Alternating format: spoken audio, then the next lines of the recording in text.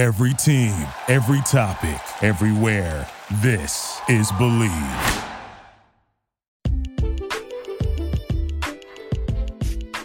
What up, TCK Potters? I'm your host, Sky Guasco, and this is episode 112 of the Candlestick Kids Fantasy Podcast. We've made it to week one of the NFL season. The wait is over. Well done, family. Let's have some fun. The Packers travel to Chicago to take on the Bears on Thursday night to kick things off for the 2019 NFL season. The Packers lead the all-time rivalry 97-95-6. Also, happy Labor Day. And shout out to all of you hardworking folks out there. For me personally, growing up in a blue-collar household and priding myself on work ethic and earning your keep, I have the utmost respect for those that not only work for what they have personally, but also contribute to those around them. So big ups to yourself. Big up to those around you who are helping contribute and you contributing to them. It's a celebration. It's a day off of work for most of you. So enjoy the 3-day weekend. I hope it's been nice, and just know that your hard work does not go unnoticed. And a special shout out to my folks who worked their ass off my entire life to provide for myself and our family. Big up, mom and pops.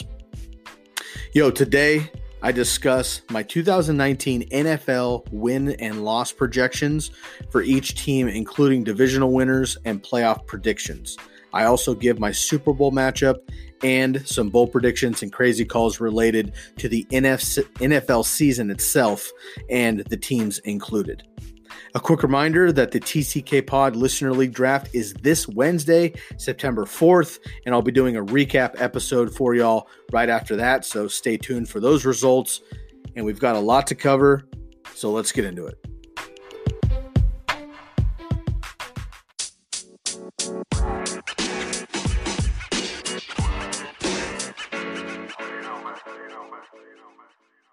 All right, y'all, we have finally made it to week one of the NFL season. We finally have games that actually count for the first time since February 3rd when the Patriots took down the Rams in Super Bowl 53. It's exciting that it is back here. We've been talking fantasy football since the NFL draft heavily in April, but even recapped our 2018 predictions after the Super Bowl. I'm going to take this episode actually to step away from fantasy football just for one episode. I know.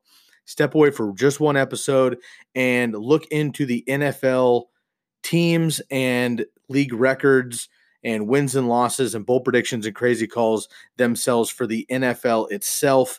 Not so much fantasy football. Of course, a lot of what I'll say today has to do with fantasy football in general, but we're going to focus on the teams, the win-loss records, my predictions for all of the teams and all of their win-loss records, as well as who makes the playoffs, how far they're going to go, Super Bowl prediction, and then my bold predictions and crazy calls for the NFL teams specifically, not so much the players. So, first of all, let's talk about the strength of schedule.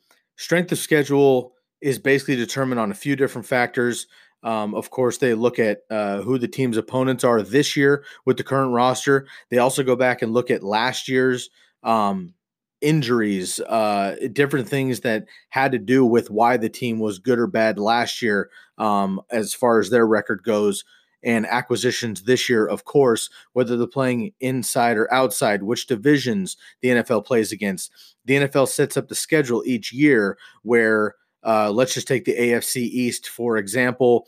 All of the AFC East teams would play in a given season, not necessarily this year, but in a given season would play, say, the NFC East. So the AFC East would play the NFC East teams. So the Patriots would play all 4 NFC East teams. The Cowboys would play all AFC East teams, and of course, the rest of those teams in those divisions likewise. So they rotate every 4 years to swap things out and keep it fresh. But that's how the schedule is more or less made on the NFL side. So the strength of schedule has a lot of different factors. But this year, the NFL has deemed the top 5 easiest strength of schedules and the top 5 or the top or bottom 5, I should say, toughest schedules.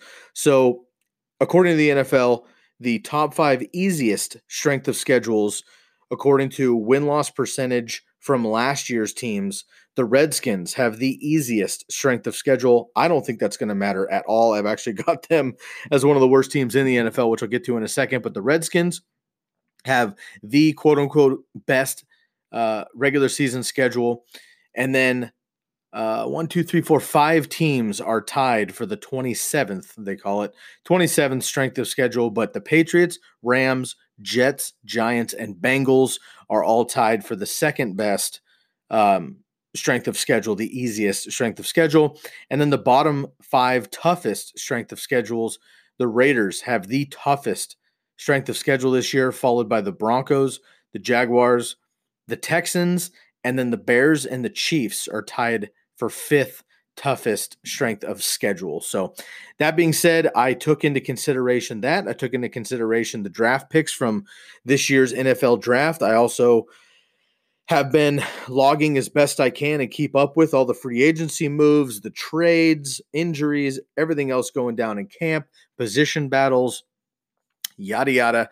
I have done my best to go through and scour each team's upcoming schedule for the 2019 season, and I have gone through with a fine-tooth comb and picked what I think is going to be an accurate depiction of each team's individual record. Now, of course, injuries are going to happen. New acquisitions are going to happen. The trade deadline, of course, is going to happen, and teams are going to swap, which is going to change the landscape of the NFL season.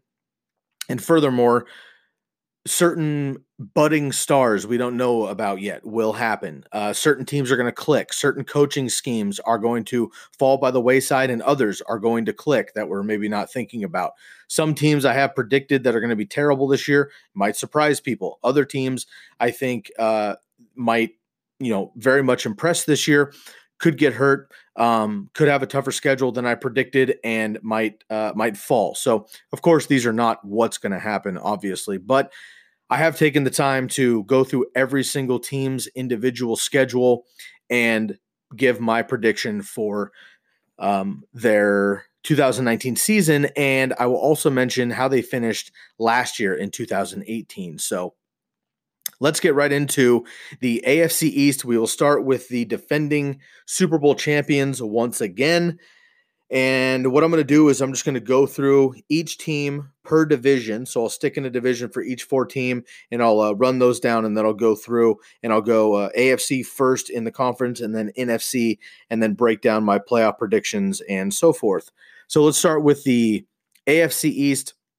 No surprise here, really. I've got the Patriots winning the division overall at 11-5. They were also 11-5 last year. Of course, ran the table in the playoff and beat the Rams in a pretty boring Super Bowl, but nonetheless, they got the W in the Super Bowl, bring home another Lombardi trophy to New England. So I've got the Patriots winning the AFC East once again.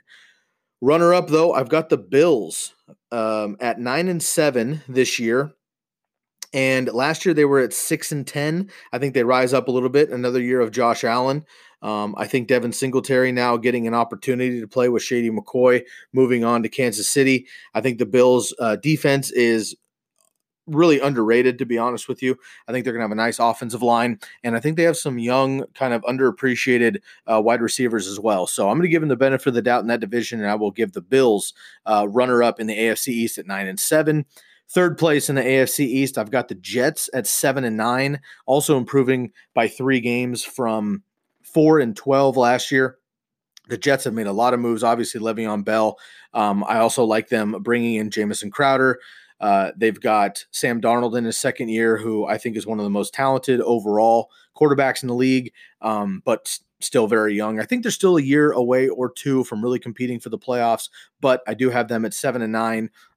Improving by 3 games over last year. So I like the Jets. A little bit worried about their defense overall, a little bit worried about that offensive line, but and Adam Gase, frankly, is the biggest issue for me. But I've got the Jets at 7-9 in the AFC East.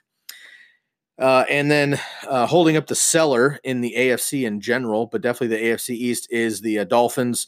I think tank for Tua or tank for best quarterback available in the 2020 NFL draft is underway, as we've seen in the last couple of days recently. The Dolphins are cleaning house. I have them finishing at 2-14. I'm not even sure how I figured out that they would get 2 wins, but so far I've got them at 2-14. Last year they had a decent season at 7-9. This year I just think that they're going to forfeit. Fitzmagic is fun for fantasy, but not in the NFL. Rosen is just not the answer, unfortunately for him. He's going to be cast aside again this year, and then washed away in 2020, I'm sure, for another quarterback. They just got rid of Kenny Stills, who I think might be their most prominent receiver in Miami. Devontae Parker still hasn't hit stride. Kenyon Drake and Kalen Ballage, I think, are both quality backs, but they just aren't giving them an opportunity. I think their defense is terrible. Kiko Alonso, who I think is their best linebacker, was just sent over to New Orleans. Laramie Tunzel, who's an awesome offensive lineman, was just sent over to Houston as well. So the Dolphins are cleaning house, cleaning cap space. I wouldn't be surprised if maybe Kenyon Drake is actually moved by the deadline to free up some more. So Dolphins are absolutely forfeiting the season, in my opinion. I've got them at 2-14 right now, holding up the bottom of the AFC East, and furthermore, the AFC in general. Let's move on to the AFC North. I've got the Ravens winning the division this year, which they did last year. I've got the Ravens at 11-5. Last year they were 10-6, eking out the Steelers on the last game of the season, kicking the Steelers out of the playoffs and making the playoffs for themselves in Baltimore. I really believe in Lamar Jackson. I think he's a better quarterback than everyone's giving him credit for. We all know about the running ability, setting a record for most rushes by a quarterback and frankly, just about half a season. I think he does that again this year under Greg Roman. I'm going to get more into the Ravens specifically in my bold prediction crazy calls segment of this episode, so I'll save a lot of that for then. But I like the run first approach, which is kind of counterculture to the NFL these days. I think the defense is going to be just fine, although they did lose a handful of weapons from last year, but I think they reload and they're a defensive-minded team. I think they'll be just fine in Baltimore. I've got them edging out the Browns by 1 game. Ravens 11-5. I've got the Browns at 10-6. This could go either way. I like the Browns to actually win the division potentially, depending on how the Ravens actually work out. But a lot of the Browns has to do with Odell Beckham, of course. Last year, the Browns improved from 0-16, so they were able to have a ton of dismal years, but they were able to bounce back to 7-8-1 last year, tying the Steelers opening day last year, and then bouncing back to rally off a really nice season, to be honest, with a rookie quarterback in Baker Mayfield, a lot of young weapons, a rookie running back in Nick Chubb, a lot of kind of unprecedented receivers outside of Landry, but now they get Odell Beckham, of course. They got Kareem Hunt, who just had sports hernia surgery. He's also suspended for the first half of the season, so I'm not crazy about Kareem Hunt in general as an individual, but nonetheless, if they do make the playoffs and he's healthy down the stretch, I think he could really help out the team as a dual threat running back there if they don't move on from him at the trade deadline. So, like the Browns, I also really like the Browns defense this year. I think that they are another, just like the Bills, I think an underrated defense in the AFC there. So got the Ravens at 11-5, the Browns in second in the division at 10-6. And then I've got the Steelers at 8-8. This is kind of weird because, the Steelers were 9-6 last year, again, just barely missing the playoffs. Steelers are perennially above 500, but again, AB is gone. We'll see how Juju can take on that number 1 role. James Washington, I love. Deontay Johnson, I think, is going to be great eventually, but again, young receivers. Big Ben is fine, but we'll see how much he can do without Antonio Brown. I think that Steelers defense, which they have been known for decades, is going to be good, but I think they're going to take a step back this year.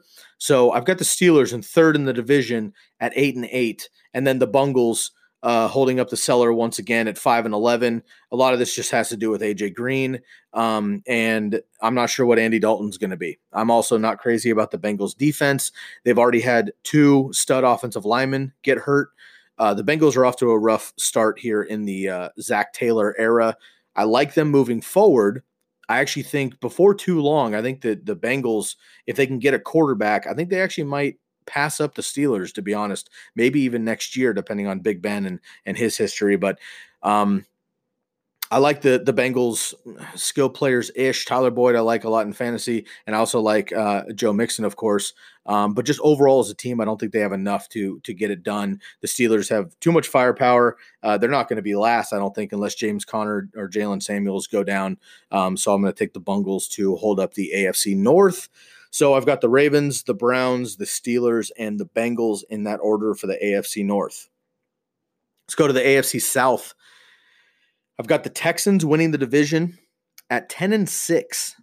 When I did my first original kind of set of these wins and losses, I actually did a round of these before the NFL draft on purpose, just kind of face value how these teams were and my immediate reaction from the 2018 season. Surprisingly enough, I had the Texans, Colts, Texans, Colts, Titans, and Jaguars, all four teams finishing at 8-8, all four of them.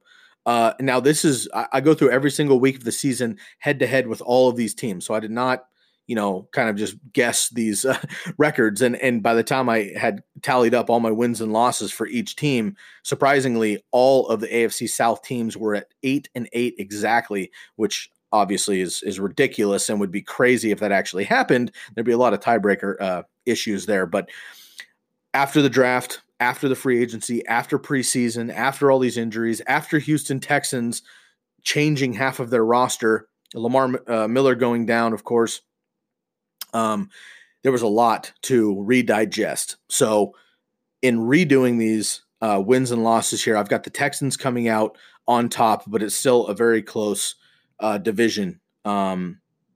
And of course, I'll get into Andrew Luck in just a second. Got the Texans winning the division at 10-6. Last year, they won the division at 11-5. Texans are one of those teams where I could see them going 12-4, 13-3 if everything clicks, if J.J. Watt stays healthy. But of course, there's no more Jadeveon Clowney, who is now in Seattle. But if Watt can stay healthy and if their back end and the defense can stay healthy, Deshaun Watson stays healthy, and they're able to get Duke Johnson going, and they're able to get their receivers staying healthy with Kenny Stills now, Laramie Tunsil, who I just mentioned on that offensive line. The Texans could straight up be Super Bowl contenders. I truly believe that if everyone stays healthy, but we haven't seen that over the years. So I've got them at a modest 10-6, which I will just say that I think that's too low, but that's kind of how my head-to-head matchups ended up when I was doing the schedule. So I've got them at 10-6, but I actually like them to be a little bit better than that, to be honest with you, maybe closer to 11-5, 12-4 overall. Next, I've got the Colts at 8-8. This just has to do with Andrew Luck retiring. Jacoby Brissett, I mentioned right away when Andrew Luck retired. I made a long Instagram post you can check out on the IG. That's at fantasyfootball_TCK pod. Basically, I had the Colts at like 13-3 going into this a couple weeks ago when I had done my post NFL draft, reseedings. But Andrew Luck retiring just changes the whole landscape of the AFC in general. The AFC South as a division, and of course the Colts individually. So I don't think Jacoby Brissett's terrible. He's not terrible. I had mentioned that he has been in the league for a long time. He's a seasoned veteran, hasn't had a ton of playing time. He did play a bunch in 2017 when Luck was down as well and was okay with the Colts. He also played behind Brady for a while. So I think he's going to be okay. The Colts still have, I think, the number one offensive line in the league, a very good back in Marlon Mack. They also have a nice secondary piece in Nyheim Hines. They have really solid receivers, both young and veteran. Two very competent tight ends, and another underrated defense, I think. So I think the Colts could even be better than 8-8, but it's just hard for me to think that Jacoby Brissett is going to help them get over 500 this year. Moving forward, we'll see what happens and how he plays. But this year, I've got the Colts at 8-8. They finished last year 10-6. I've got the Titans at 6-10, and I've also got the Jags at 6-10. The Titans are a team that I'm just kind of fading in general. I'm really worried about the quarterback position for the Titans. Unfortunately, my boy Mariota is just not up to snuff with injuries and not playing to his capabilities. He's actually, frankly, looked horrendous in the preseason, which just sucks. As a Duck fan and as a Mariota fan in general, it's just shitty to see him playing horribly. But Ryan Tannehill has looked okay, but not incredible there either. Derrick Henry's already hurt. I'm kind of fading him in general at his ADP. I think he's a good running back in general, but at his ADP in like the fourth round, I'm fading that third, fourth round. No, thank you. He's also hurt a little bit. Dion Lewis, I think, is a definitely a competent second fiddle there, but maybe an underrated pass catcher and frankly an underrated rusher with Dion Lewis, but I just don't think he's going to be able to do enough. Taylor Lewan is missing 4 games to start the season. That's not good for the Titans, obviously. So I've got them falling a little bit. I like their defense a lot. I just don't think their offense is going to be able to compete enough. That wide receiver core is really suspect as well without quarterback play, and Delaney Walker is another foot injury from potential retirement. And then with the Jags, kind of the same thing. I think a lot of this has to do with Leonard Fournette and what we're going to get out of that defense. 2 years ago, the Jaguars were far and away the best defense in the NFL and in fantasy football. Come back last year and they shit the bed. There was a lot of infighting, a lot of drama, a lot of garbage, guys calling each other out. It was an absolute mess in Jacksonville all around last year. They ended up 5-11 last year. And this year I've got him at 6-10. Again, I don't super believe in Foles. He is better than Blake Bortles, but I don't think that much better. If Leonard Fournette stays healthy for 16 games, which I think is a long shot, but let's give him 14 at best, I think the Jags are 500 at least. If their defense plays well and Leonard Fournette plays 12 to 14 games, they could win 10 games, I think, easily. But unfortunately, I have to see the defense come back to fruition outside of Ramsey running his mouth. I need to see them actually get cohesive again. I need to see this young who's who receiving core actually come to fruition. I need to see Foles, who has been a hero the last couple of years for the Eagles, be the number one guy for an entire season, and I need to see Leonard Fournette stay healthy. So for all those reasons, I've got the Jags kind of with the Titans there at the bottom of the division at 6-10. But I could definitely see the Jags kind of going from a worst to first almost if Fournette stays healthy and that defense actually comes back to what it was 2 years ago, and if Nick Foles can actually kind of become that playoff Nick Foles for an entire season, the Jags could actually be kind of scary, to be honest with you. But I got to see all that happen first. Not convinced yet. I've got them at 6-10. So in the AFC South, I've got the Texans, Colts, Titans, and Jags. Last division in the AFC West, I have the Chiefs at number one here in the division, which is no surprise. But I think last year I did this too. I had trouble kind of with the Chiefs and Chargers. And it seems a little easier with Melvin Gordon now. News dropped just, within hours that Melvin Gordon, frankly, they are done with negotiations for Melvin Gordon, period, from the team until after the season. So either Melvin Gordon is going to play for less money than he's been holding out for, or he's not going to play, period, unless he finds a trading partner, and the Chargers have allowed him to seek trading partners. The thing's a fucking shit show, to be honest with you. I have no reaction on Melvin Gordon right now. I've talked about him endlessly on the podcast already for fantasy values. I'm trying to keep it like NFL for this podcast, but it's been a mess, to say the least, unfortunately. So I'm going to just save the Melvin Gordon hype for later. If he finds a new team, we'll cover that right away, of course. If he holds out indefinitely like Le'Veon Bell did, of course, you'll know about that right away. And if he plays for less money, we'll report that immediately. But right now, everything's in limbo. Looks like shit for Melvin Gordon. If you're drafting him before the fourth round, in my opinion, you're a fool. If you're able to hold on to him in dynasty leagues and shit, awesome. Otherwise, it's risky business right now, to say the least. Moving on. The Chiefs, I just think, are an easier grab to win the division here. We all know about Mahomes. Tyreek Hill is playing as of now. He's not 100% out of the woods. He will start the season, or should, unless he gets suspended in the next week. He should start the season as a full-time player. He has no suspension. But technically, evidence could come up from his child abuse accusations from earlier in this preseason. If that happens, we'll revisit it, of course. But saying that he's clean, Travis Kelce, That defense getting a little bit better from last year, and LaShawn McCoy now coming over to the Chiefs to revisit Andy Reid, who basically kind of, helped LaShawn McCoy become Shady McCoy in Philadelphia early in his career.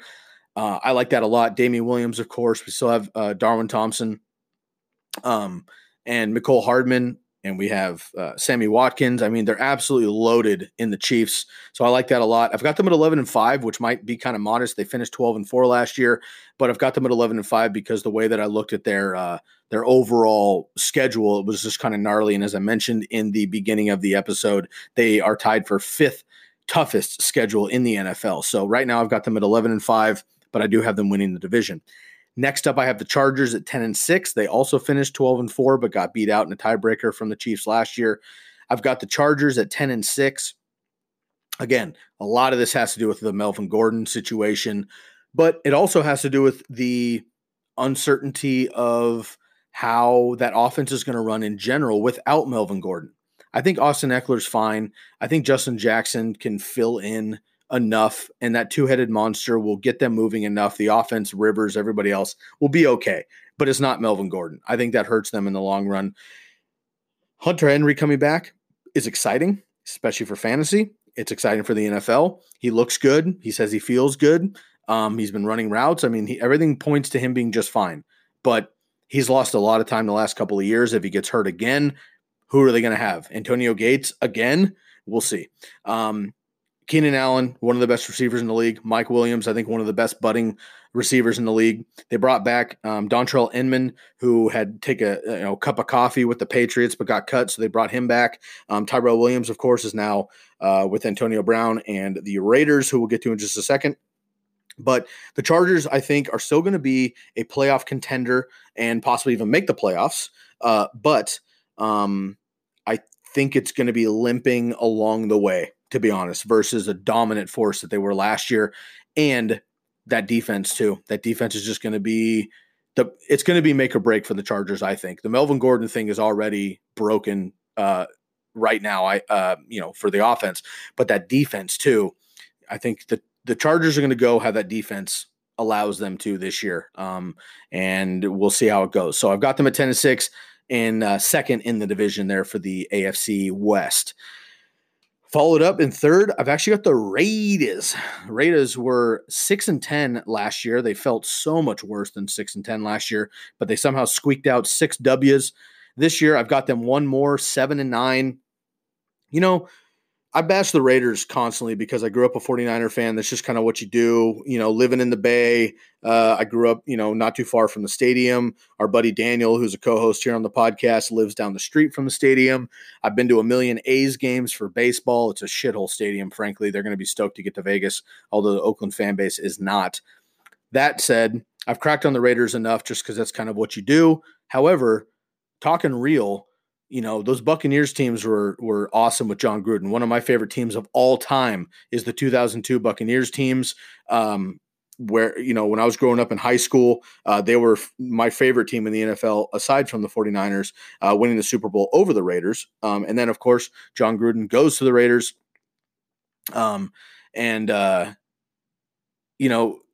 It comes back to the Raiders after 10 years, I should say. And the Raiders teams with John Gruden also back in the day were solid. So if they buy into the hype for John Gruden and AB, keeps his head out of his ass more than he's already, kind of failed to do so for the preseason this year, I think the Raiders will be just fine, to be honest. I'm not crazy about them. I don't think they're going to make the playoffs. But 7-9, I think would be an absolute 7-9 to 500 would be an absolute winning season for the Raiders, literally and figuratively, just because they are one of those teams where if everything clicks and Derek Carr is actually back to his quote-unquote MVP campaign a few years ago, and Antonio Brown's Antonio Brown, and Tyrell Williams gets a time to shine as the second dude, and Darren Waller becomes Jared Cook all over again at the tight end position, and Josh Jacobs is a bell cow running back, and everything works out in the offense, awesome. I think their defense is still going to be tough, and they have, like I said, the toughest schedule in the NFL this year. So I think 7-9 is even kind of generous for them. But I will give them 7-9. I'm giving them the benefit of the doubt. I hope. I'm rooting for John Gruden. I'm not one of these guys that hates him. I like him a lot. Antonio Brown's a clown, but I've been a fan of his for a long time as well. I just hope the Raiders do well in general. I think it'd be great for the city of Oakland on a farewell before they get down to Vegas, and it would just be kind of nice. So I've got them at 7-9, not crazy, but also not terrible. And then last but not least, in the AFC West, I've got the Broncos at 5-11. They were 4-12 last year. I'll give them one more win. I think the defense is actually going to be significantly better this year. They got Nick Fangio now leading the charge, which I think will help a lot. He was helping out with the Bears last year. This comes down to my disbelief in the quarterback position and period for the Broncos. Since Peyton Manning retired, the Broncos quarterback carousel has been fucking unreasonably horrible. And unfortunately, I think that continues this year. Joe Flacco has a better pedigree than anybody they've had since Peyton Manning. He's also arguably still more talented than anybody, but I just don't think he's that good anyway. Emmanuel Sanders coming back and looking honestly amazing in the preseason is really going to help. That's great. But worried about Phillip Lindsay regressing a little bit. I've already mentioned that. I like Royce Freeman a lot, but we'll see what they actually can do there. I like a lot of the young receivers, but I don't think Cortland Sutton is a definite number one. I'm worried about that. Deshaun Hamilton's awesome. Tim Patrick's awesome, but we'll see if Flacco can actually make it happen. So unless the defense can carry them, I think that the Broncos in general are going to be in the cellar there. So I've got them at 5-11, one win better than last year. So for the AFC West, I've got the Chiefs, the Chargers, the Raiders, and the Broncos. My playoff teams for the AFC are as follows. I've got the Chiefs as the 1 seed, the Ravens as the 2 seed, the Patriots as the 3 seed, Texans as the 4 seed, the Chargers as the 5 seed in the first wild card, and the Browns as the 6 seed and the second wild card team there. So that playoff bracket to me looks pretty dangerous. There's a couple teams that could maybe be on the bubble, as I mentioned, which I'll get into a couple of them on bold predictions and crazy calls segments. So I'll save some of those, but this seems pretty fair to me. Once again, I've got the Chiefs, Ravens, Patriots, Texans, Chargers, and Browns as the 6 AFC playoff teams. And I've got the Chiefs and the Ravens making it all the way to the conference game. So I've worked out basically if this was the seeding, I've worked out who would play who and best seed available and all that shit. And basically I've come down to the conference championship game in the AFC would be the Chiefs and the Ravens, with the Chiefs hosting the Ravens. And I've got the Chiefs winning that game and representing the AFC in the Super Bowl. So one more time, in the AFC, I've got the Chiefs as the 1 seed, Ravens 2, Patriots 3, Texans 4, Chargers 5, Browns 6, the Chiefs and the Ravens in the AFC championship game, and I've got the Chiefs representing the AFC in the Super Bowl. Now let's turn our focus to the NFC now, and let's start with the NFC East. I've got the Cowboys winning the division at 9-7. Last year they were 10-6, also winning the division. Originally, I kind of had the Cowboys. I mentioned earlier in the episode that I had the Colts much better, and obviously Andrew Luck retires and things changed. The Cowboys I also had much better. I had them at 12-4 actually, and Zeke will play now, ending his holdout and things, but I'm just curious on how this whole thing is going to mesh, to be honest with you. I think it's a little bit weird, and football and paperwork and numbers and money aside, there's always a human element to these things. We'll see what happens. Like Tony Pollard obviously played very well in the preseason representing the Cowboys backfield, just in case Zeke did inevitably hold out the entire season. I think he's going to get some more work. The good news about the Cowboys and why I have this entire preseason and remain to have Zeke as my number one overall running back in all formats is because their offensive line is fully healthy now. Travis Frederick is coming back, which is excellent. Tyron Smith is back and at full health, which is awesome, as well as Zach Martin. So they and the Colts have the best offensive lines, in my opinion, with the Eagles, who I'll get to in just a second. But their defense, I think, is going to be significantly better this year as well. And as long as Sean Lee can stay healthy, they should be an absolute machine in the linebacker core there, which will be nice. But I'm a little bit concerned about how Zeke's whole situation works out. I'm a fan of Dak, but I'm worried about how his whole situation ends up as well with the money and kind of being the primetime guy there and stuff. And he seems like a pretty cool customer, but there's a lot of pressure on him, I think, to take him over the top now, and just them being the Cowboys, that's always the case. But the time is right now. The window is closing on Zeke and Dak, and maybe not Dak so much, obviously, because he's young and a quarterback, but the Zeke reign as a premier, maybe the number one running back in the league, depending on how you look at it. So additionally, Amari Cooper is hobbled right now, and we saw back at Alabama, but also in his rookie year with the Raiders, he was injured. He had some foot issues then. Now he's dealing with some plantar fasciitis. He's also dealing with kind of a foot sprain.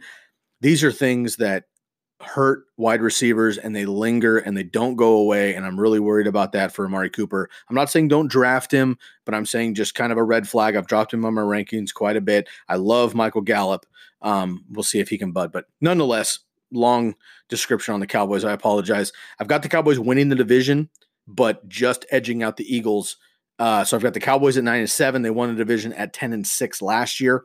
So let's move on to the Eagles, who I've got at second in the division. They're at 9-7 as well in my predictions, but I've got the Cowboys beating them out head to head. I've got the Cowboys beating them twice, therefore giving the Cowboys the edge there in the division.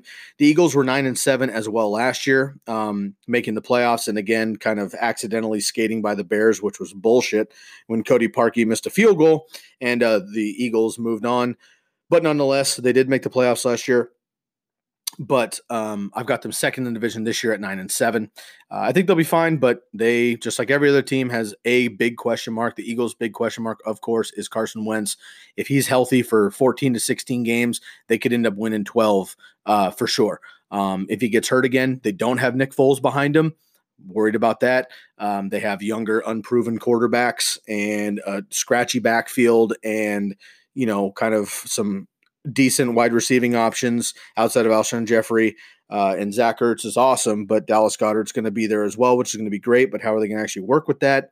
Defense is really solid, but a lot of question marks, I think, for both the Cowboys and the Eagles. So for me, I'm just going to put them side by side, 9-7 apiece, but I've got the Cowboys eventually edging them out overall.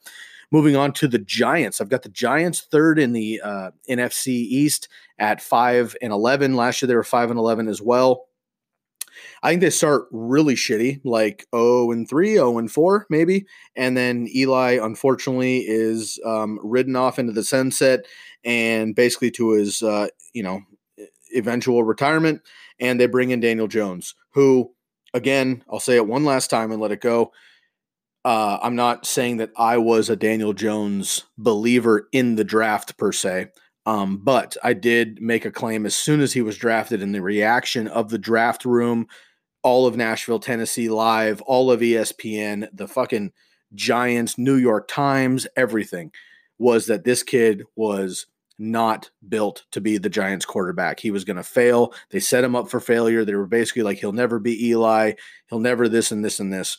Well, in the preseason, he has done absolutely fucking everything that they could possibly hope for as a, for now, backup rookie quarterback, but he's going to be the quarterback of the Giants this year, probably more than half the season. And I think he's going to be quite successful with a pretty shoddy team around him, in my opinion. Saquon is Saquon, and Evan Ingram is pretty solid, but I don't know. I'm still not super buying the hype. I think he fell into a real nice situation 2 years ago when everybody else got hurt around him. Sterling Shepard's awesome, but can he be a true number one? We'll see. And then Golden Tate, who's going to be suspended for 4 games, and then come back. We'll see how he fits in as well with a new team. And I just think that defense is going to be so bad that they're not going to be able to really compete. But I'll give them 5-11.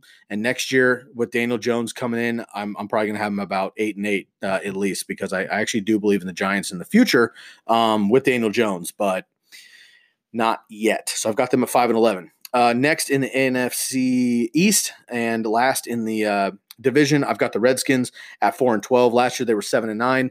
They were cruising last year before Alex Smith horrendously broke his leg, and they just fucking went down the tank from there. Multiple quarterbacks were terrible. Somehow Adrian Peterson still ran for 1,000 yards, but they lost rookie Darius Geis in the beginning of the season and preseason last year. He's back, so I'm excited to see him, but we'll see what he actually is able to do, what AP is still able to do, if that offensive line can actually stay healthy for the first time in a couple of seasons, if that defense is going to be able to stay healthy, what they're going to do at quarterback, which I think is going to be an absolute nightmare all season, to be honest with you. Dwayne Haskins is like, but I'm not I don't know. I just don't think he's that amazing. I think he's better than everybody they have, but because he's a rookie and they paid too much money to bring in Case Keenum, I think they're going to give Case Keenum the first chance. Dwayne Haskins will play before too long as well, just like Daniel Jones, but I just don't think he's going to be able to carry a team with a injured, essentially rookie running back, an ancient veteran running back, Jordan Reed, who I don't know if he'll even play again after that hit the other night and his 7th career concussion, and just bogus receivers, in my opinion. I challenge you to, without looking it up, now that Doxson is cut, who can you name on the Redskins as a receiver? So Redskins, I think, are hurting. I think I was generous, just like the Dolphins, of giving them 4 wins. I think it could be even less than that. But in the NFC East, I've got the Cowboys edging out the Eagles head-to-head, both 9-7, but I got the Cowboys winning the division. So I got the Cowboys, Eagles, Giants in third, and the Redskins holding up the rear. Then I've got the NFC North. I've got the Bears winning the division once again. Last year they were 12-4. I've got them at 12-4 again this year. They have a tough schedule, but I just think the Bears defense, that offense with Nagy, I really believe in Montgomery. I really believe in Trubisky. I hope that Anthony Miller can stay healthy. I think Riley Ridley is going to be able to kind of, emerge as a rookie. They have Taylor Gabriel and Allen Robinson, who's a couple years removed from his ACL now, so hopefully he goes full speed. And Tariq Cohen, of course. I think they have one of the most overall talented teams in the NFL, period, and I like the Bears a lot. So I'm going to take them to win the division at 12-4, and then the Packers, 1 game behind them at 11-5, coming in second. Last year was just a lost year for the Packers, 6-9-1. They tied the Vikings in a game, which was just a shit show. Of course, Aaron Rodgers opening night, the Bears and the Packers, get after it. Aaron Rodgers goes down early in the game, leaves, comes back heroically, beats the fucking Bears in Aaron Rodgers fashion, but basically played on like half of a leg last year. Geronimo Allison went down early last year. Their running back core, which is really talented, Aaron Jones and even Jamal Williams, both talented backs, but they were both battling injury last year. Jimmy Graham broke his hand in the last half of the season, was playing with literally a club on his hand. The defense was supposed to get better, but they just didn't. I think all that gets fixed this year. I really do. Mike McCarthy's finally out. The general Aaron Rodgers is in charge. I think that Matt LaFleur would be a fool to not let Aaron Rodgers kind of run the show as long as it's working. I think that receiving core is one of, if not the best overall receiving core in the NFL right now, if everyone stays healthy. Love Aaron Jones. I like the kind of up pace tempo, hopefully, that the Packers and Rodgers like to run will come back after sluggish years with McCarthy. And I've mentioned it multiple times recently that I just think that Aaron Rodgers is going to come out to try to reprove himself, that he is in fact still Aaron Rodgers. And, all these young bucks coming up who are quote unquote the best, new faces in the league. Let's not forget about Aaron Rodgers, who has had a few down years himself, and the team has missed the playoffs the last couple of years. I think all that changes. Love Aaron Rodgers in fantasy. Love the Packers in NFL football. I think they turn it around immensely this year and come on second, just short of the Bears. But if the Bears falter at all, I could see the Packers winning this division as well. And next up, we've got the Vikings at 8-8, and they were 8-7-1 last year, again tying the Packers. This is just a matter of my distrust in Kirk Cousins.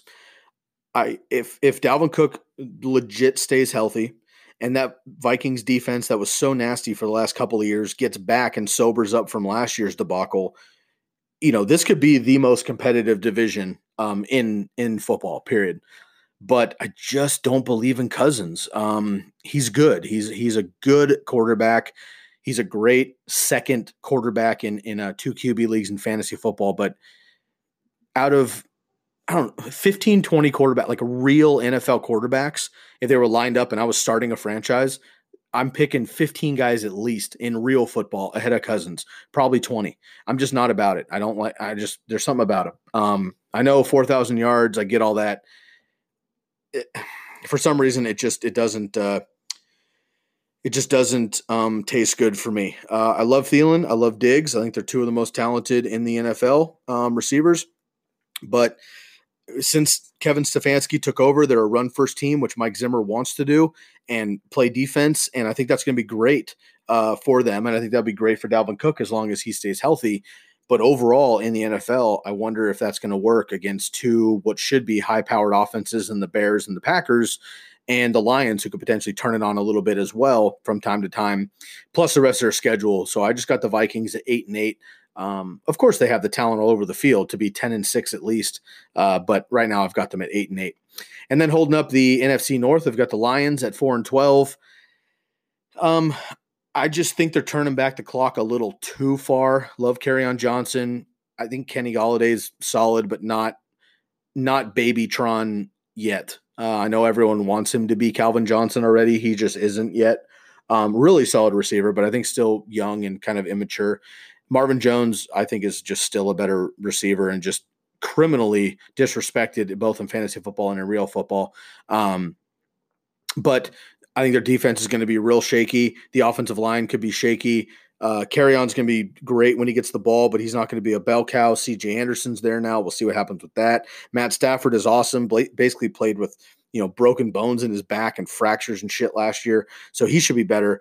But overall, I don't think the run the ball 40 times without a defense approach is going to work like it might in Seattle or in Baltimore. I just don't think the Lions are going to be able to play that type of football with the team that they have in the division that they're in. So while I think it'll work for the Seahawks and the Ravens, I don't think it works for the Lions. I've got them at 4-12. So the NFC North rallies up to the Bears winning the division, Packers second, Vikings in third, and the Lions holding down the cellar. NFC South, I've got the Saints winning the division, but just at 10-6. Now, when I ran my projections, which again, I don't just think like they're the Saints, like who the fuck's going to beat the Saints? I don't know. I don't think like that. Yeah, yes, of course, I think the Saints are one of the best teams in the league. I love Breeze and Michael Thomas and Kamara and fucking everybody else. But I don't think of it like that when I do my projections. I literally set up a schedule and I go down game by game. Who's at home? Who's on the road? What time of year is it? Are they outside in the snow? Are they indoors? What's going on? Is it week 17 and maybe this team isn't fucking playing for anything? Is a guy suspended so they don't have him in the first 3 games of the season, so he's not a factor to play against? That kind of shit. It changes the mentality. That's why I'm doing this episode. I know nobody wants to hear NFL shit on a fantasy podcast. I get all that. I think it's important, though, to run these games down, though, and think about like the football aspect of this too within the fantasy landscape. So that being said, last year, the Saints should have gone to the Super Bowl, which we're not going to go over because we all know it was fucking rigged, and that's just really sad for the second year in a row. I can stomach the fact that the Vikings just straight up beat them on a fluke play 2 years ago. Last year's bullshit was just straight up wrong. This year, let's just hope Drew Brees gets all the way. I'm a huge fan, and we'll see what happens. Last year, they were 13-3. This year, I've got them at 10-6, which was really surprising when I ran my projections, but that's what I came out to. So I've got them winning the division, but modestly at 10-6. I've got the Buccaneers at 9-7, and I think this is kind of generous. Potentially, they were 5-11 last year, and I've got the Bucks in second place. So that obviously means I have the Falcons and the Panthers behind them, which I'll get to in a second. The Bucks are an interesting team. Basically, if Jameis can grow up and mature and just focus on his shit and his talent and channel that, and they have any resemblance of a run game and any bit of a defense, I really think Bruce Arians can muscle these guys into a 500-plus team. And I have my concerns about the Falcons and the Panthers, which I'll get into. Therefore, I've got the Bucks actually surprising and being second in this division this year. So got the Saints at 6-10. I just think they're potentially maybe slowing down a little bit, although that Kiko Alonso pickup for the Saints I think was massive in the linebacking core, so defense could be better. But I don't know. I just have a hunch that they might slow down a little bit this year with more of a run base and just try to grind games out and shit. But the Saints could be 14-2, and I don't think anybody would be surprised. But my projections ran them at 10-6. The Bucks at 9-7, and then third I've got the Falcons at 8-8. Spoiler alert, I'm going to get into the Falcons and my bold predictions and crazy calls segment on the second half of this episode here. And it really comes down to a bunch of different factors, which I'm going to get into. But they have a tough schedule. A lot of their guys are coming back from injury. Devonta Freeman, I'm scared shitless of, to be honest with you, to stay healthy. Dirk Cutter's coming back, which I think is cool overall, but will it happen in the first year with him back? There's just a lot of question marks going on with the Falcons. So right now I've got them at 500. They were 7-9 last year. They should have been better than that last year, but they got destroyed by injuries. So I'll give them an extra game at 8-8. And then I've got the Panthers holding up the rear at 4-12. If you're a Cam Newton person, you're probably fucking turning off the podcast, and that's fine. If you're not, and you've been listening to what I've been saying for the last month plus, then this might be, 4-12, I think is a little aggressive on how bad the Panthers might actually be, because Christian McCaffrey alone is probably good for 5 to 6 wins. However, I'm worried about Cam Newton. I made my bust list the day before. I dropped that episode the day before he got hurt. And what I said in the bust list was I'm not worried about his talent. I know what Cam Newton is. I know who he's been for the legendary fantasy career that he's had. I'm worried about the injuries taking toll on him. Shoulder surgery again, lower body injuries, not running as much. I mean, if he doesn't run as much, he's not going to be that good of a quarterback, for fantasy at least. I'm worried about all that. Sure enough, the next day he's scrambling in the pocket. A fluke injury, whatever. I'm not going to say I called him or fucking hexed it or anything. But the point is, he got hurt again. It's not super serious. He should play, and he should be out there just fine. But these things are racking up. I'm worried about it. I like the talent around him, but I just don't think they're the Panthers that they were a few years ago. I really, really think that the injuries are going to stack up on Cam. So I'm worried about that. So I've got him at 4-12, which I'll admit is a little aggressive. I think 6-10, 7-9, I would probably feel better about. But again, I don't think about it like that. I run game by game and I count my tallies at the end, wins and losses, and I had them at 4-12. So maybe this one could definitely come and bite me in the ass if they're 11-5 or something at the end of the season. I could see that happening if Cam does in fact stay healthy, but I'm concerned about it. So in the NFC South, I've got the Saints, the Bucks, the Falcons, and the Panthers. Last division here for the breakdowns, I have the NFC West, and I've got the Seahawks winning the division at 11-5. They were 10-6 last year. Of course, the Rams ran shit in the NFC and the NFL last year, getting all the way to the Super Bowl, as I mentioned, and you all know, I'm sure, losing to the Patriots. But I've got the Seahawks actually winning the division this year. And I'm going to get into the Rams a little bit more in the bold predictions, crazy calls segment. So I'm going to save that. But the Seahawks, they're just a good football team. Pete Carroll, as much as he's kind of a clown, my dad actually went to high school with him. So I don't know Pete Carroll personally per se, but my dad literally played Little League with him and grew up playing high school ball and shit like that with Pete Carroll a million years ago. And I don't know. I know a little bit more about Pete Carroll and stuff. He's Not really a huge fan of him, but he's a good football coach and he's a player's coach.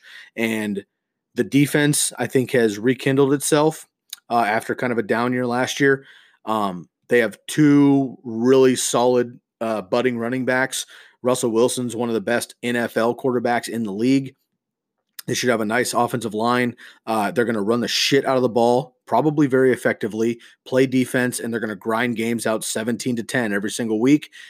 I think they're going to do a really good job of doing that. And I've got them winning the division at 11-5. And then I've got the Rams in second place, edging out the Niners, actually. And as I always say, whenever I mention anything about the 49ers, I try to do a really honest job here of not being straight up homer calls. If you've been listening to the podcast for any amount of time, I hope that comes across that I'm very open about my fandom because I grew up in the fucking Bay. And, you know, the first football game I ever actually remember seeing is the 1994 Super Bowl when Steve Young and the Niners beat up on the Chargers in 1994. So, you know, I've been a fan from the beginning. My family's fans, yada, yada. It's in the blood and it's in the podcast name. Fun fact.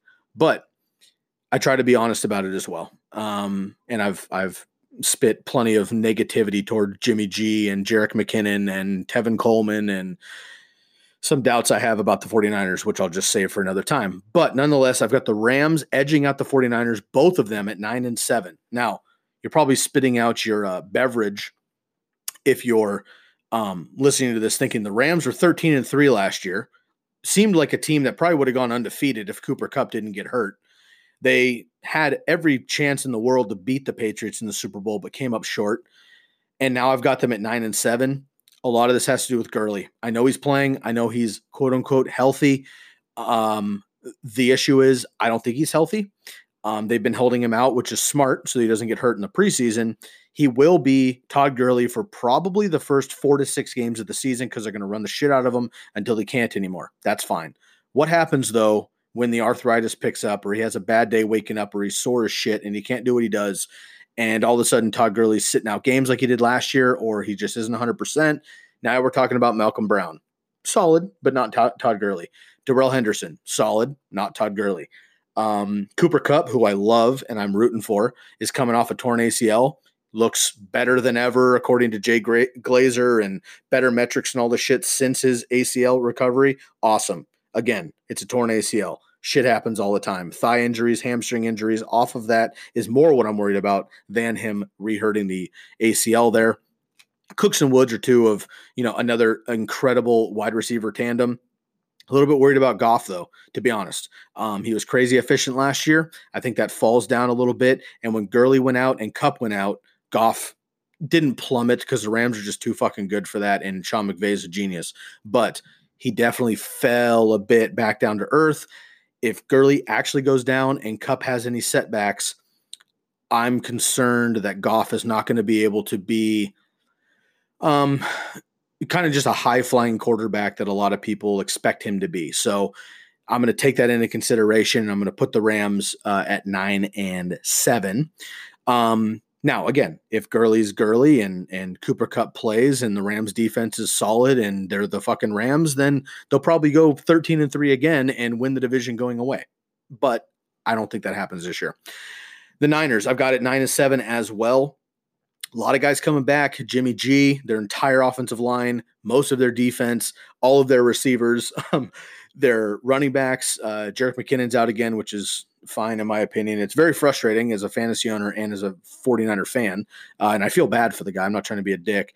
But it's just, I said this the day they picked him up. I said it was a bad call because of his injury history, and he's never been that real number one guy. Worried about it. He's glass 2 years in a row here. Just shitty situation. Love Matt Breida. Love Raheem Mostert. Love Jeff Wilson Jr. All three of those guys should be on dynasty leagues. They should be on deep-ass rosters. I know it sounds crazy. Tevin Coleman, he's Shanahan's guy. He's the fucking starter, blah, blah, blah. I get all that shit, right? I pay attention to the Niners more so than anybody in the NFL because I'm a Niner fan, and I just think the other three running backs I just mentioned are better running backs than Tevin Coleman. And if they get the chance or he goes down, all three of those guys are going to be as good or better than Tevin Coleman with the same opportunity. So like those guys a lot.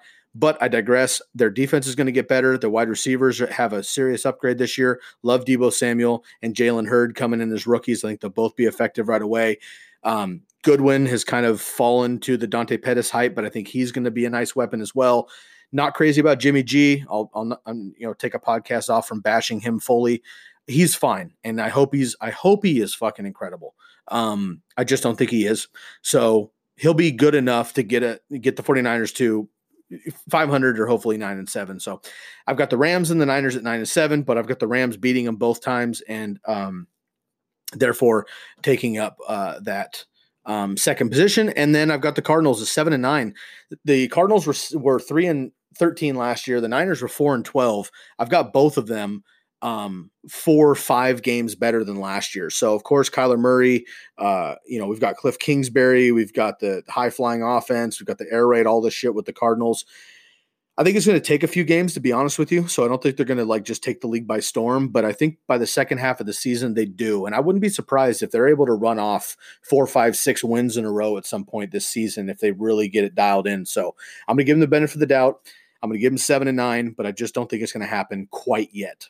So in the NFC West, Seahawks, Rams, Niners, and Cardinals.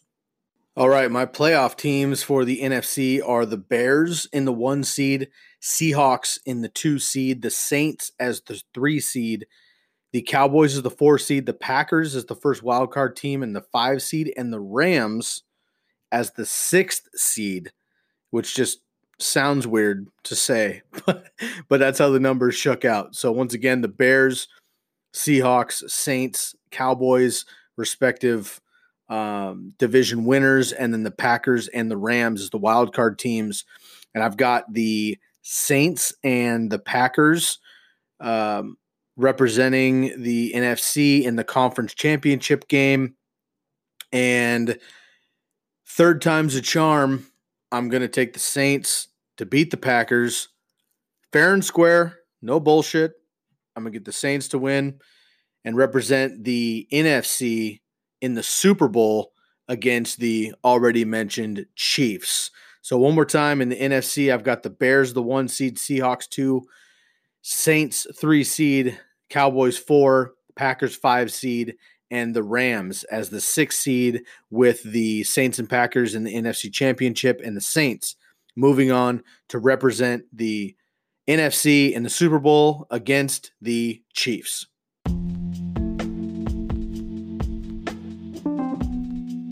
Hey, listeners, let's take a quick break here.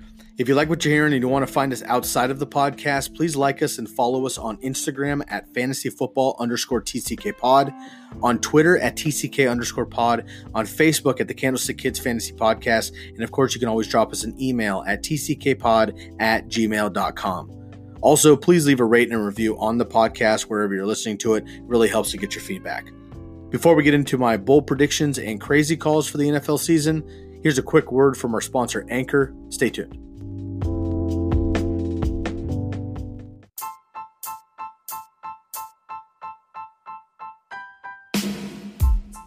Hey, TCK Potters, I want to give a shout out to Anchor, which is the podcast avenue we record with to bring you these episodes. Have you ever thought about starting your own podcast?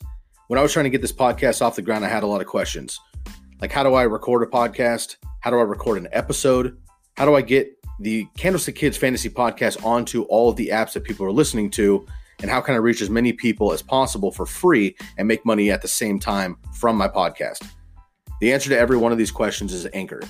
Anchor is the one-stop shop for recording, hosting, and distributing your podcast. Best of all, it's 100% free and ridiculously easy to use. And now Anchor can match you up with great sponsors who want to advertise on your podcast. That means you can get paid to podcast right away. Gaining some revenue from those podcast sponsors is essential to making necessary upgrades to the podcast and your overall brand. I appreciate how user-friendly Anchor is and how we can record our episodes via our computers or over the phone, similar to a voice memo or a phone call.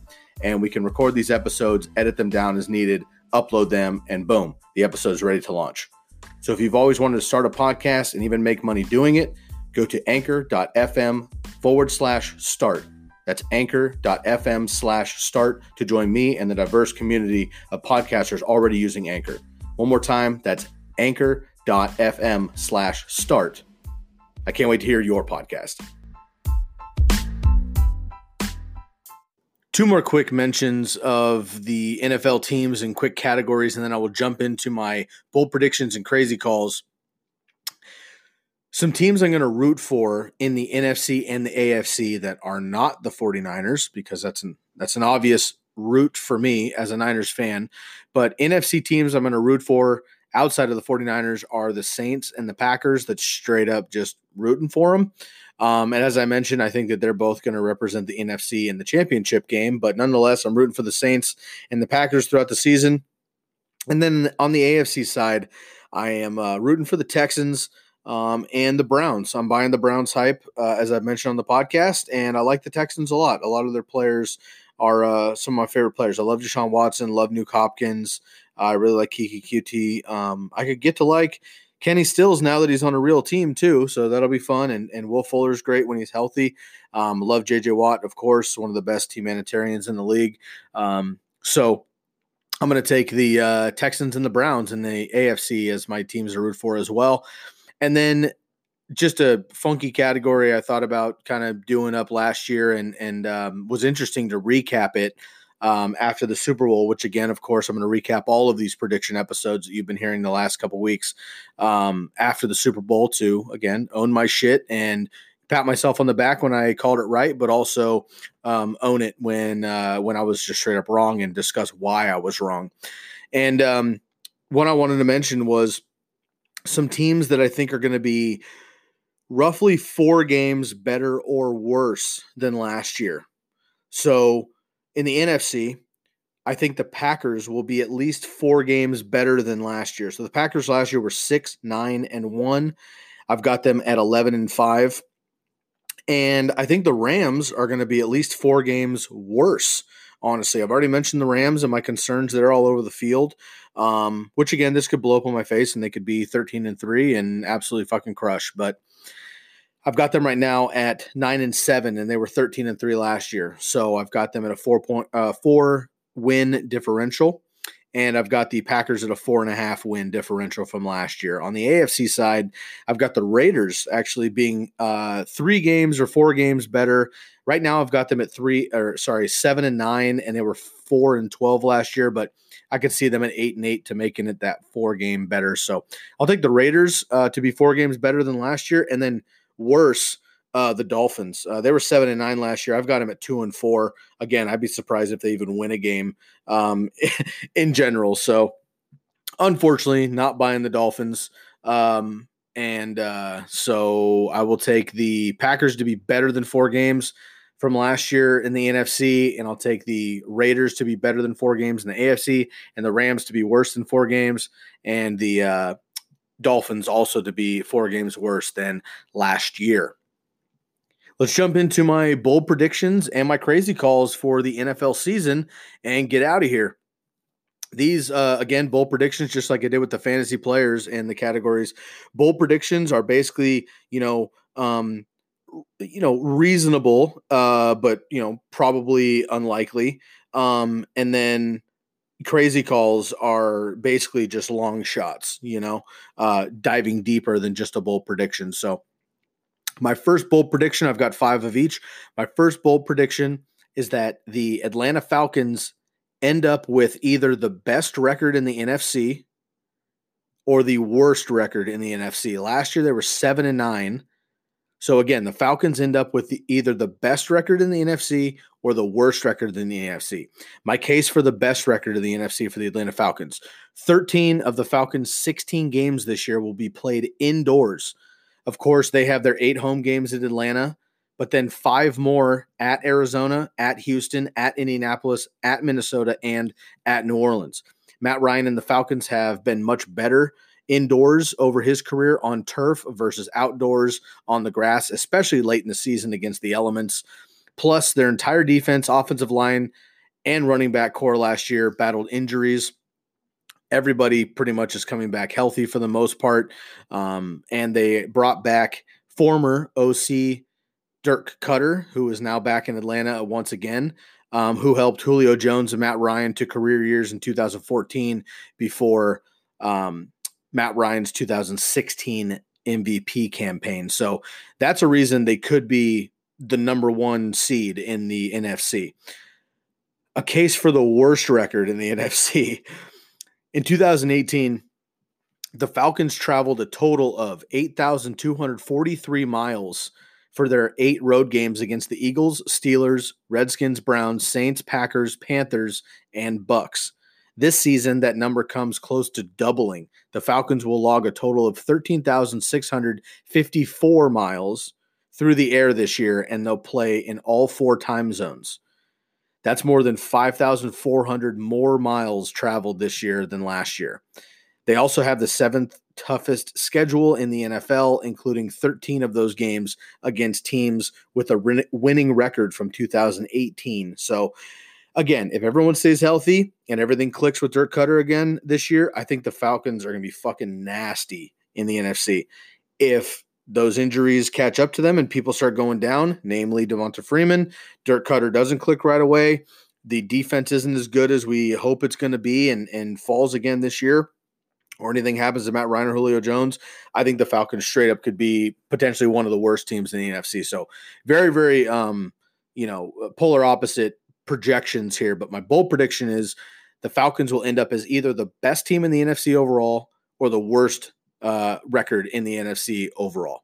Bold prediction number 2, no team wins more than 12 games. So I said this last year, and I was real close, but the Rams and the Saints both won 13 games. Most teams can beat any other team at this point in the NFL on any given Sunday, especially with the rosters kind of more even than ever before, in my opinion. And there will be a team or two, of course, that's ahead of the pack and a team or two that'll be behind. But I think for the most part, everybody's pretty evenly matched these days if everyone's healthy. So I think it'll even out to about 12 wins for the division winners versus, like a 13-3, 14-2, 15-1. So I just don't see any team really that is a separator that far from their competition in the division. Honestly, I could see every division winner being, 10-6 to 12-4. So that's what I'm going to stick with. So bold prediction number 2, no team in the NFL wins more than 12 games this year. Regular season games, obviously. Number 3, the Colts and the Eagles both get snubbed late and miss the playoffs. Both made the playoffs last year. So for the Colts, Luck retirement. I mentioned it earlier. Worried about Jacoby Brissett. I think he's going to be fine. I think the Colts are going to be competitive. They're going to play everybody legit and will get, like I said, about 500, I think. Now, could they rattle off 10, 11 wins? Sure. There's talent all over the field as long as Brissett can kind of pull it out of them, and they have a great coaching staff. Like, they should be fine, but it's not Andrew Luck. So I think that the Colts missed the playoffs this year. And then for the Eagles, again, it's all about Wentz's health. I already mentioned that. So with the Luck question mark and the Wentz question marks, I say that the Colts and the Eagles both get snubbed late and miss the playoffs this year. Both made the playoffs in 2018. Number 4, I said this bold prediction last year, but it was kind of a 2-parter, so I'm following up the second half of the bold prediction. The first bold prediction piece last year was that the Browns, this is last year, of course, the Browns win at least 6 games this year, which I nailed. They won 7. The Browns win at least 6 games this year, which was last year, and make the playoffs next year, which is this year. So my bold prediction is that the Browns make the playoffs this year. Not much of a bold prediction with all of the Browns hype and everything else. But again, this is piggybacking off of last year's bold prediction when the Browns were coming off of a fucking horrendous season. Baker Mayfield was not Baker Mayfield yet. Odell Beckham was not in town yet. Their defense wasn't quite as good. So this, Nick Chubb was not around yet. So this is, I'm counting it. This is fair. The Browns win at least 6 games last year. I got that with 7. And then the second half of this is that the Browns make the playoffs this year. So that's my bold prediction. Piggybacking off of last year.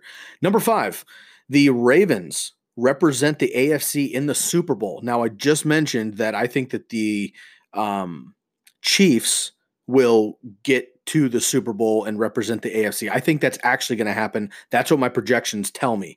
That's what the numbers I've run tell me, that the Chiefs will be the team to represent the AFC in the Super Bowl. However, my bold prediction is that the Ravens are actually that team to represent the AFC in the Super Bowl.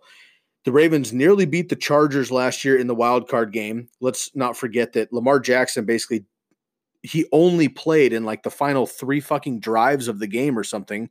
Now, he played the whole game, but he turned into a completely different quarterback on the final 3 drives of the game and almost won that at that point. But the Ravens played like shit all the way through before then, and it was too little too late.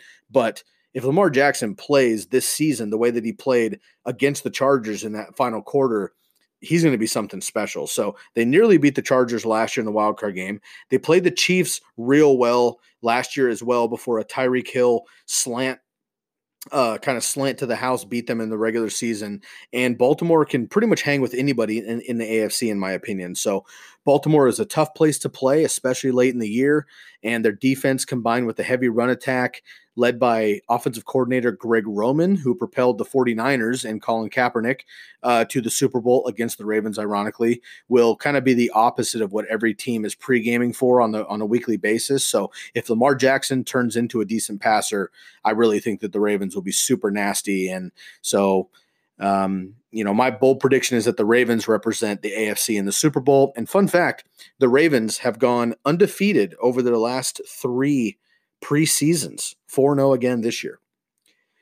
So my bold predictions are, number 1, that the Falcons will end up with either the best record in the NFC or the worst record in the NFC. Number 2, no team wins more than 12 games. Number 3, the Colts and the Eagles both get snubbed late to miss the playoffs. Both made the playoffs in 2018. And then just piggybacking off of last year's prediction that the Browns win more than 6 games, they did. They won 7. So my second half of that is that the Browns end up making the playoffs this year. And then number 5, the Ravens represent the AFC in the Super Bowl. Let's get into my crazy calls. I've got 5 more for you, and then we'll wrap up this episode. Number 1 crazy call is, in fact, crazy, in my opinion. And this is not just hot take shit. I say it all the time. I do not do this for clicks and hot takes and reactions and stuff. I do this because I could see it literally happening. So I want to kind of alert you of some of my concerns. Number 1 crazy call is that both Los Angeles teams miss the playoffs. That's the Rams and the Chargers both missed the playoffs. Both, of course, made the playoffs last year. It's my first crazy call. This all boils down to Todd Gurley and Melvin Gordon, as well as their offensive lines and defenses. The holdouts and injuries are affecting both of the LA teams. There's question marks all over the place. Both teams could, I think, pretty steadily go 12-4 at least. But again, if shit hits the fan, which it could, then I've already expressed my concerns on both teams when I broke down the records. I could see both of these teams getting snubbed and not making the playoffs. So my first crazy call is that the Rams and the Chargers both missed the playoffs this year. Number 2, the Niners win the NFC West. So right now I have the Seahawks winning the NFC West, which I just mentioned. And I just said that the Rams will be the 6th seed in my opinion, but they could even miss the playoffs in one of my crazy calls. So therefore I've got the Niners leapfrogging them. I've got the Niners to win the NFC West. That's my second crazy call. A ton of injuries last year. Question marks for every NFC West team, in my opinion. If they stay healthy and the defense plays well, which they've played pretty well in the preseason, they could really compete, I think, with most teams in the NFC. Especially if that offense hits its stride with Shanahan, which we've kind of been waiting for the last 3 seasons. So if Jimmy G is what everybody hopes he's going to be, the receivers stay healthy, we get some legit running back core going on, and we can start pumping up some points, and that defense plays well, I think the Niners could really surprise this year. So my second crazy call is that the Niners win the NFC West. Number 3, the Buffalo Bills win the AFC East. So this is a crazy call because, frankly, since 2001, the Patriots have won the AFC East every single season except for 2002 when the Jets did it and 2008 when the Dolphins did it. The Bills are due. The Bills have not won the division since 1995, but they were 4-0 this year in the preseason. And Bills Mafia, I'm rooting for you. I like the Bills. I know that Daniel, we're going to get to his bold predictions and crazy calls from the last episode. Again, I'd mentioned if you listened that he wasn't able to make it, so I gave you mine and he'll give you his later on. But one of his bold predictions as well is that the Bills make the playoffs. And I'm going to go a step further and just say that a crazy call is that the Bills actually win the division. So of course, it's the Patriots, castle to dethrone. But crazy call is that the Bills win the division. I think they could be sleepers this year all around. Number 4, staying in that division, Miami. The Miami Dolphins go winless to secure the number 1 overall pick in the draft in 2020. So they got rid of Laramie Tunsil and Kenny Stills to the Texans. They have a rough QB tandem with Fitzmagic and Rosen and refuse to cut their running backs loose. Either to another team so that it can actually, play for a competitor or just on the field using them properly with Kenyon Drake and Kalen Ballage. Plus, they have a terrible defense, and they just sent, I think, their best linebacker to New Orleans in Kiko Alonso. So it's going to be rough for the Dolphins. Since 1944, only 5 teams have gone winless in a NFL season. 1944, only 5 teams have gone winless over an entire NFL season. The 1960 Cowboys, 1976 Buccaneers, the 1982 Baltimore Colts, but that was a strike-shortened season, so only played 9 games. 2008 Lions, and the 2017 Browns. So the 60 Cowboys, 76 Bucks, 82 Baltimore Colts, 08 Lions, and 17 Browns are the only 5 teams since 1944 to go winless. Perhaps we will include the 2019 Dolphins. Number 4 crazy call, the Miami Dolphins go winless to secure the overall pick. Number 1 overall pick in 2020. I've got them winning 2 games right now, but maybe that's a little generous.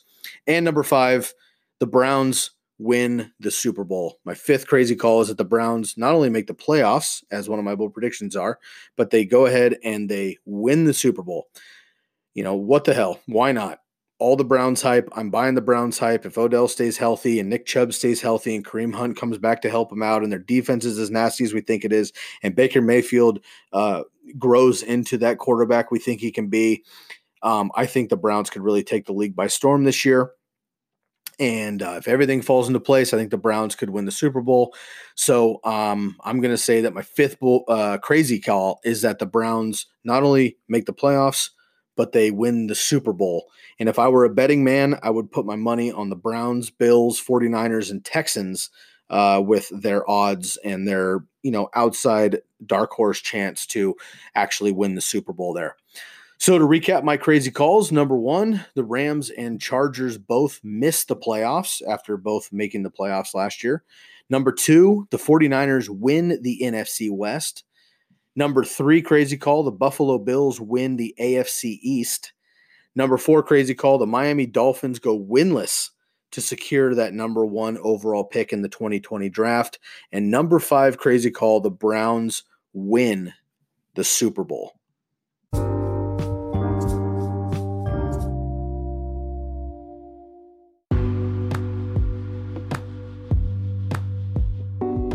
That'll do it for this episode. Be sure to email us at tckpod@gmail.com or shoot us a DM on Instagram at fantasyfootball_TCKpod. You can also find us on Twitter at TCK_pod or on Facebook at the Candlestick Kids Fantasy Podcast page. And shortly, you'll be able to view our website as well. If you've gained any value from this episode, please leave a rate and review for the podcast and give us a like and a follow on the social medias. It really does make a difference for us, and I much appreciate it. Make the most of the rest of your day. Enjoy the rest of your 3-day weekend, and we'll catch you next time on the Candlestick Kids Fantasy Podcast. Thank you so much for tuning in. I'm Sky Guasco, and we are out of here. Thank you for listening to Believe. You can show support to your host by subscribing to the show and giving us a 5-star rating on your preferred platform. Check us out at Believe.com and search for BLEAV on YouTube.